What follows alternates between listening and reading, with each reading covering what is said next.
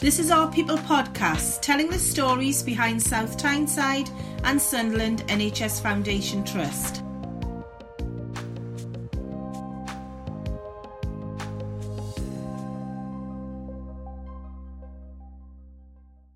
Hello, I'm Fiona Thompson. I'm a Communications Officer with the Trust, and welcome to this episode of our podcast, which is going to look at the work our Trust does when it runs our own medical research studies and how we get involved to help other trials discover new ways to treat our patients. I'm joined by Claire Livingstone, who is our Head of Research. Hello, Claire. Hiya. Would you mind starting us off by explaining your journey into your role and what it involves? Yes, of course. So I am the Head of Research across South Tyneside and Sunderland, and I've worked in research in the NHS for about 20 years now, so many moons ago. Started as a research assistant on a specific trial that looked at imaging for breast cancer. That was funded by the European Commission, and as with all research grants, it was 2 years, and at the end of that you have to find another job. So when that role came to an end, I moved into more of the sort of approval and governance side of research, and then eventually into the more of the management of the service. Responsible for the operational and strategic direction of the research service across the Trust. And what's the team made up of? What kind of roles does it involve and bring together? Okay, so it's a relatively large team. There's about 40 of us within the team. There are two parts to the team. So we've got a governance side of the team who take care of the approvals and setup process. That's quite a small part. There's around 5 or 6 staff within that part of the team. And then the larger part of the team is the delivery staff. So that's made up of research nurses, clinical trials officers, data managers, and they are the people who deliver and recruit patients. And so the part that medical trials play for us, how are they important, and how are they also important to our patients? So without research, healthcare professionals wouldn't know what works and what doesn't work. So research enables us to discover new treatments and breakthroughs in diagnosis, and improves patient care, and the quality of patient care informs future healthcare. And so that just means that we're always progressing, always moving forward, always finding new ways to do different things. Yeah, pretty much, yeah. And so funds are made available to us when we take part in these trials. Where does that money come from, and how does it get used? Okay, so we are a partner organisation of something called the National Institute for Health Research. So that's made up of a number of clinical research networks up and down the country, and we are a partner organisation of the North East and North Cumbria network. And we get approximately £1.5 million from them every year to deliver research. So that pays for the vast majority of our research workforce. It pays for our support departments. So a lot of trials involve pharmacy or radiology or pathology. So that funding funds some of their time as well. So that's where the money comes from. As well as that funding, we also get funding from grants. So if we're going to do a grant-led trial, we might apply for money from Cancer Research UK or the British Heart Foundation, or any number of charities or grant funding bodies. And we also get income from commercial income. So if we're taking part in a pharmaceutically led sponsored trial, that will also generate income. And so does that money basically go into funding our staff, into our expertise? It does, yeah. It's reinvested into the service. So we're a team that has we've grown quite rapidly over the past few years, and that has needed that investment to enable us to do that. Because when you talk about all these different roles, these are, well, you might have lots of people sitting behind desks and doing admin roles. You've got people out and about actually on our wards and in our departments doing things. What kind of jobs are we talking about there? So we have research nurses, obviously registered nurses by background, but we also have non-registered roles. So we've got clinical trials officers, data managers. Recently there's a big push on non-clinical roles in research. So the NIHR have led something called the Research Assistant Practitioner Pathway, and we've got staff who are coming through that. So we've got a couple of those new roles, and they're non-clinical by background, but they do deliver, they work clinically. We've got research midwives, but there are staff dotted all over the organisation. So for all within our team, it's the core research team. There are lots of staff out there in ICCU, in urology, in cancer, in haematology, in stroke, all over, dotted around, who also have research as part of their day job. So they do a job and then this is kind of almost a little add-on for them? Yeah, pretty much. So, I mean, research is NHS core business, so I don't really like to think of it as it's an add-on. It's incorporated into their role, and rightly so, it should be. Great, fantastic. And when we are setting up a trial, what goes into that? So if we're setting one up, where does it begin and how does that progress? Okay, so there are two ways in which we would be involved in a trial. So in the vast majority of cases, we will be a site for a study that's already set up and running and led from somewhere else. So that could be a trial that's run out of Oxford University or Cancer Research UK. If that's the case, we will either be invited to take part or we would express interest in that trial and we will be selected. So you go through a site selection process. The trial would be set up within a certain time frame, so the governance team have got a 40-day window from when they get information regarding that trial to when we are expected to say, yes, we can do the study. So that's what we do in the vast majority of cases. We deliver other people's trials.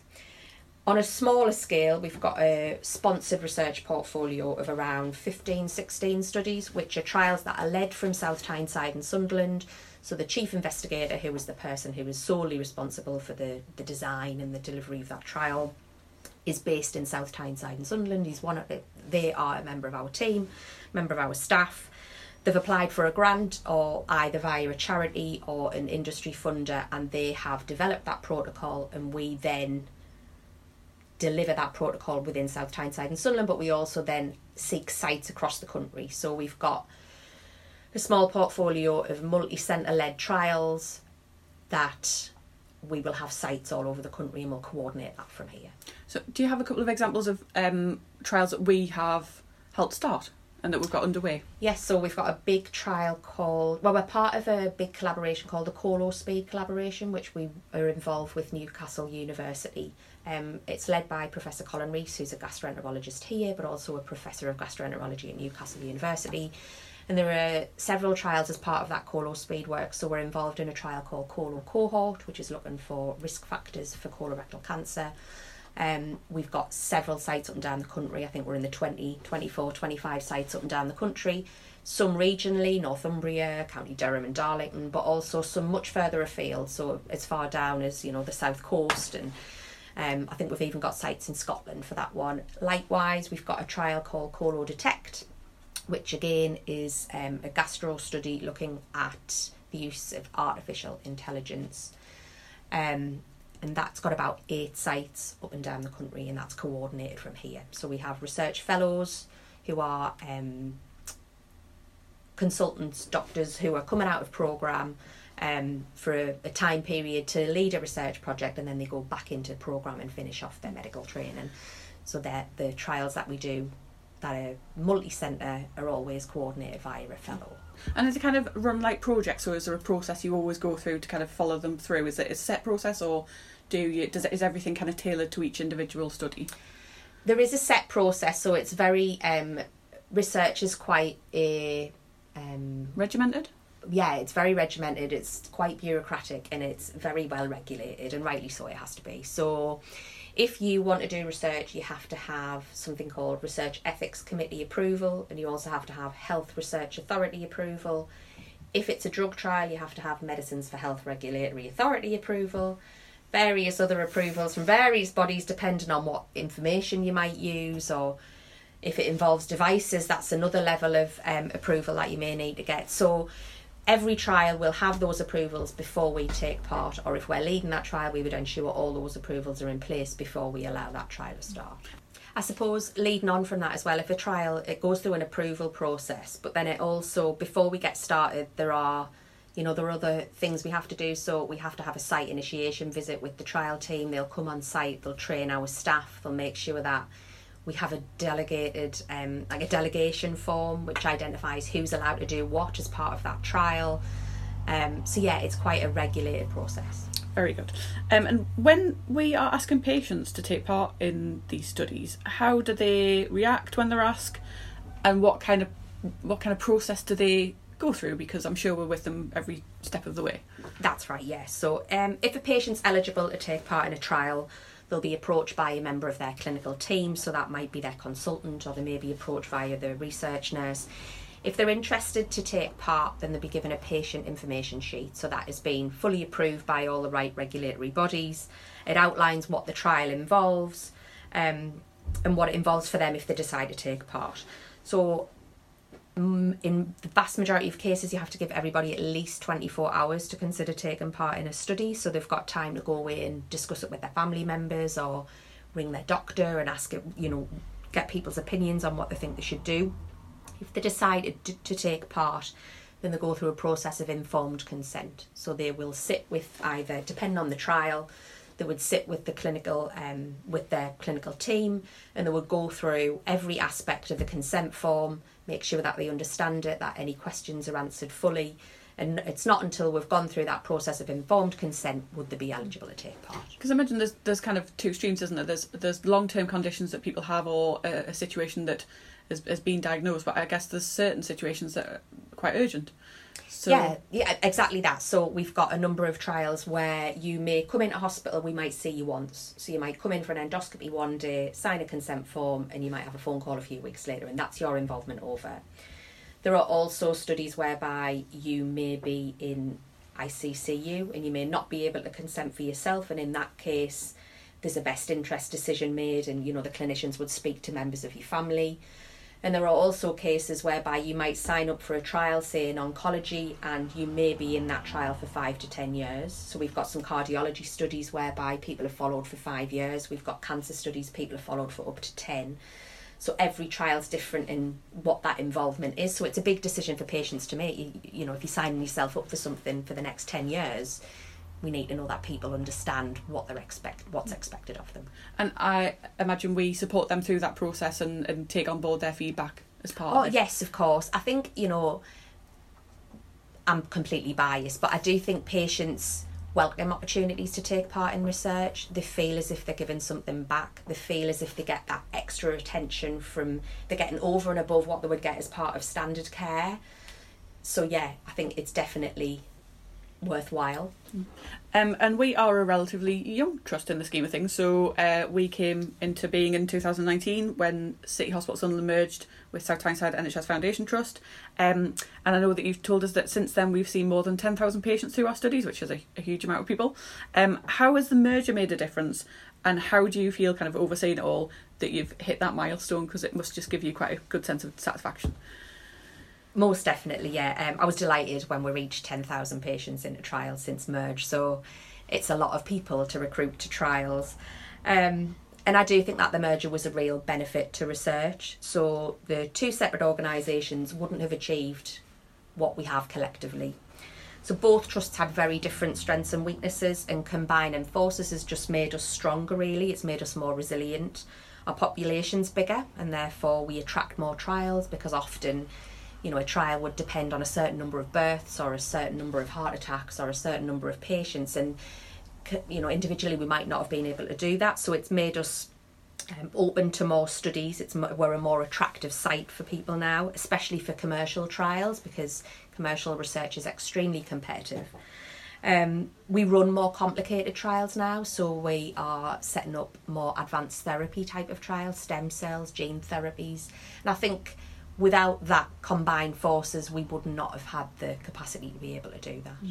Because as part of that, we now, as a whole trust, include Sunderland Eye Infirmary, for example, which is a real hive of activity when it comes to research, isn't it? And we've got some really interesting things going on, which I'm sure we'll talk about at some point. But as a region, we're also a really busy hub as well, aren't we? So how do we play a part in that network? Yes, so we're part of the North East and North Cumbria Research Network. It is a very active region for research.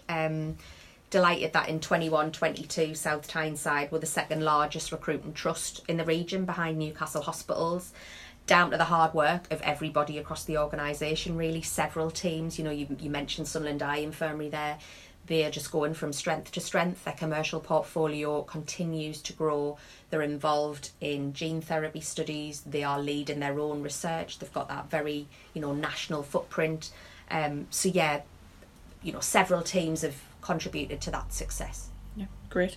And what have these trials involved so far since, if we start from our merger, for example, in 2019, what kind of things have we been involved in that we might not have been before? Oh, wow. So many trials we've been involved in. Like, I've made reference to the stem cell work. That was part of ICC. You were really keen to do that study. It was a first for South Tyneside and Sunderland. It was a little bit scary. We'd never done a trial like that before. What did it look at? It was called a realist trial, and it was looking at respiratory... Oh, you're putting us on the spot now. Acute respiratory distress syndrome, I think. I'll probably have to follow that back up with you. Presumably been very key in the last couple of years. Of course, yeah. So this trial actually wasn't a COVID-specific trial, but it was open to COVID patients. We recruited both COVID and non-COVID patients to that trial. So that was the first one that we've done. More recently, we're looking at setting up another stem cell study now in stroke, and Sunderland Eye Infirmary have been involved in their gene therapy work. I think COVID really brought research to the forefront. A number of trials were part of that global effort, and South Tyneside and Sunderland, took part in those studies. So the recovery trial got a lot of media attention. We took part in that, and that was the trial that identified that dexamethasone was the first life-saving treatment for COVID.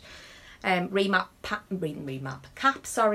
was a trial that ran in critical care and that identified that a 7-day course of hydrocortisone led to improved survival rates. And it also identified that 2 existing anti-inflammatory drugs that we currently use for arthritis could cut deaths by a quarter in the most seriously ill patients and reduce the average length of hospital stays. So those trials were... they were at the forefront of the media attention. They changed the course of how COVID patients were managed, and we were involved in those. And I think they also identified what didn't work. So there was arms that recruited in the recovery trial. There were arms that recruited patients to something called convalescent plasma, so people who had COVID before, and it was found that actually that doesn't work. So it's important to find what doesn't work. And do we also kind of work quite closely with our neighbours as part of that network? Several. I think the North East and North Cumbria region, we work really, really closely. I've got really good relationships with all of the R&D managers across the patch. We're quite good at sharing ideas throughout COVID. Because there was vaccine studies ran in a couple of our local trusts, South Tyneside and Sunderland didn't get involved in those, but we offered our staff to help with those where needed. So yeah, we work quite regionally. Very good. And the pandemic has had a huge impact on all of our lives and how the NHS operated during that time.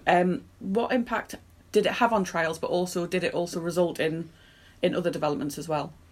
So for the research team, obviously, whilst COVID was out there, it was important that we got involved in COVID trials. So our energy were really redirected towards our COVID portfolio and our non-COVID portfolio.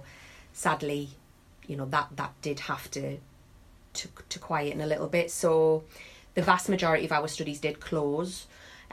Because we had to protect our patients and we had to protect our staff. We couldn't be bringing them in for visits that weren't vital. They weren't part of. What was really deemed essential at the time? It wasn't deemed necessary. We mapped all of our efforts to our COVID trials, and some of those trials were paused for 12 to 24 months. And closing and reopening a trial, and then reopening it and going through all the training again and making sure that everybody knows what they're doing. It was a huge piece of work.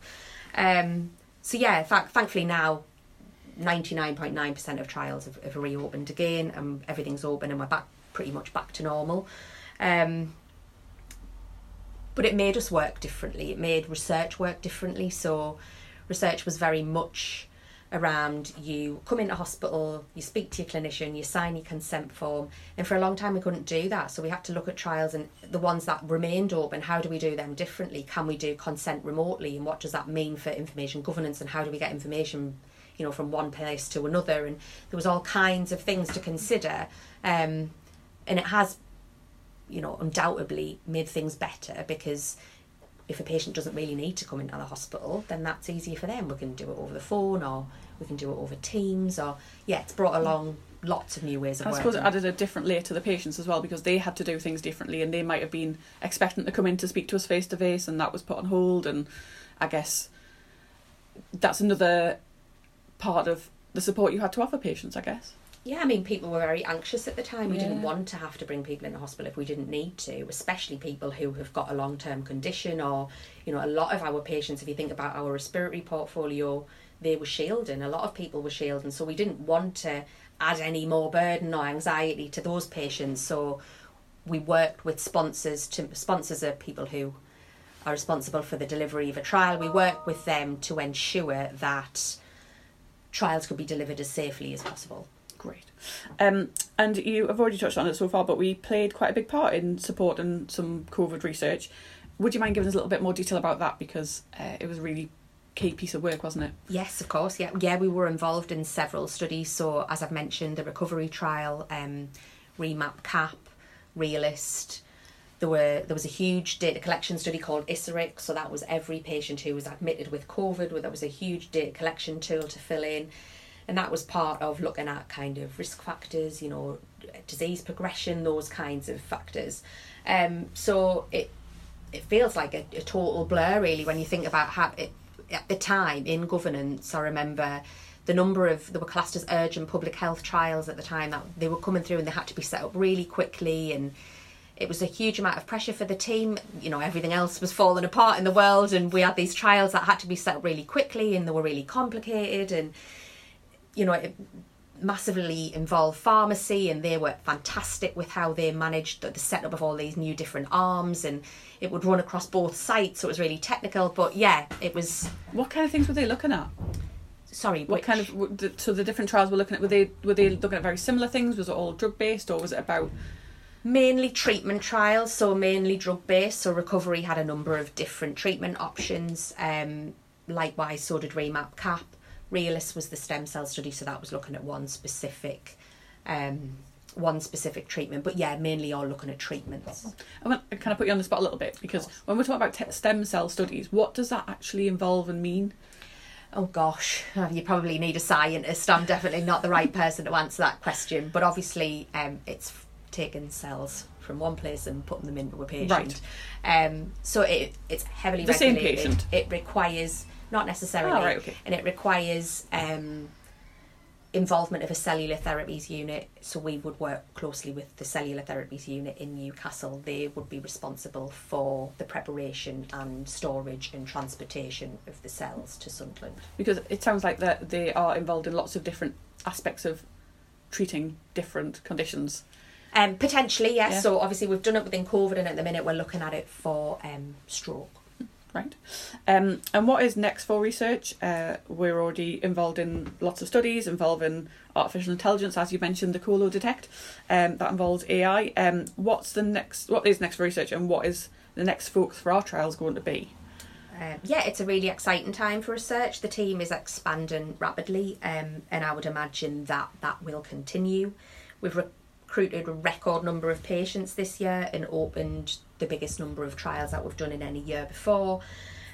So I think we will continue to see that complicated, more advanced therapy trial portfolio increase. We're currently about halfway through delivery of our 5-year research and innovation strategy, and we've got a number of strands that we're working. So Carly Brown, one of the lead research nurses, is working on the nursing, midwifery and allied health professional research programme, and that is soon to launch research internships. So that is giving some members of staff the opportunity to work within the research team for a day a week for 6 months, and that's either to get experience of research or to work up their own research ideas. So that's quite an exciting thing that's about to launch. We've just had Clinical Trials Day in May, so we had the first face-to-face event at the Education Centre scene since COVID, so that went really well. I think we were able to demonstrate the breadth and range of research that's happening across the organisation, and the feedback from that was fantastic. So plans for a bigger and better Clinical Trials Day event next year.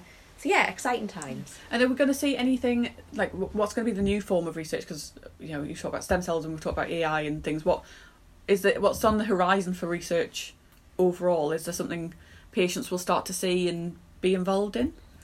Oh gosh, I suppose it's really hard to predict, and because we've got such a wide portfolio of studies, we see everything from complicated drug trials down to a qualitative study that needs 5 patients to do an interview. So it is difficult to predict, but we have seen over the years the research portfolio always changes. So, you know, we used to see quite big number trials, big, you know, large data collection type trials. We don't see as many of those now. We tend to see smaller, more individualised medicine type trials. But yeah, it's really hard to predict. I want a wide portfolio of everything. So we want to be involved in lots of different things to keep us that's right, yeah, well-rounded. Exactly, yeah. And what do you personally enjoy about your role? What do you get your sense of satisfaction from? Oh, wow. So I suppose it sounds really cliche, but I do honestly really, really enjoy my job. I'm really proud of the team and what everyone has achieved, and I'm clearly biased, but I think it's a lovely team to be a part of. And I would urge anyone who's interested or wants to know more information, then they're welcome to get in touch with the team, and I can bore them senseless for hours about research. Lots of information to keep them. This is true. Keep them very busy. Because is it quite a varied career? Can you you start with one job and progress? You know, what kind of careers are out there for people? Oh, wow. So, yeah, I mean, there's NHS research posts. There's also research posts in academia. Every university up and down the country will have a number of research posts. So, obviously, we work closely with Sunderland University as well, and we're currently looking at a secondment opportunity for a member of staff to work with Sunderland Uni for 2 days of the week, to work on a lung cancer evaluation project. So they'll work partly with the trust and partly with the uni. So, lots of new opportunities. What kind of skills do you need to have as well to work in research? I imagine you have to be very thorough and regimented and very good at cataloguing things. Yeah, I think you do have to be quite an organised... not messy like me. Not messy, no. Well, yeah, judging by my office, I don't win that call. It's a very tidy office in my eyes. But do you need particular kind of an aptitude for a particular area? Like, do you need to be good at science or maths or English? Do you need to have do you need to be quite well rounded? Is there something I suppose because there's that many different roles in the team, it's hard to pinpoint one. You need a bit of everything specific, from everybody. Yeah, So obviously, if you're going to be a research nurse, you need to be a registered nurse. There's no getting past that. If you want to be a clinical trials officer, they tend to come from more sciencey type of backgrounds.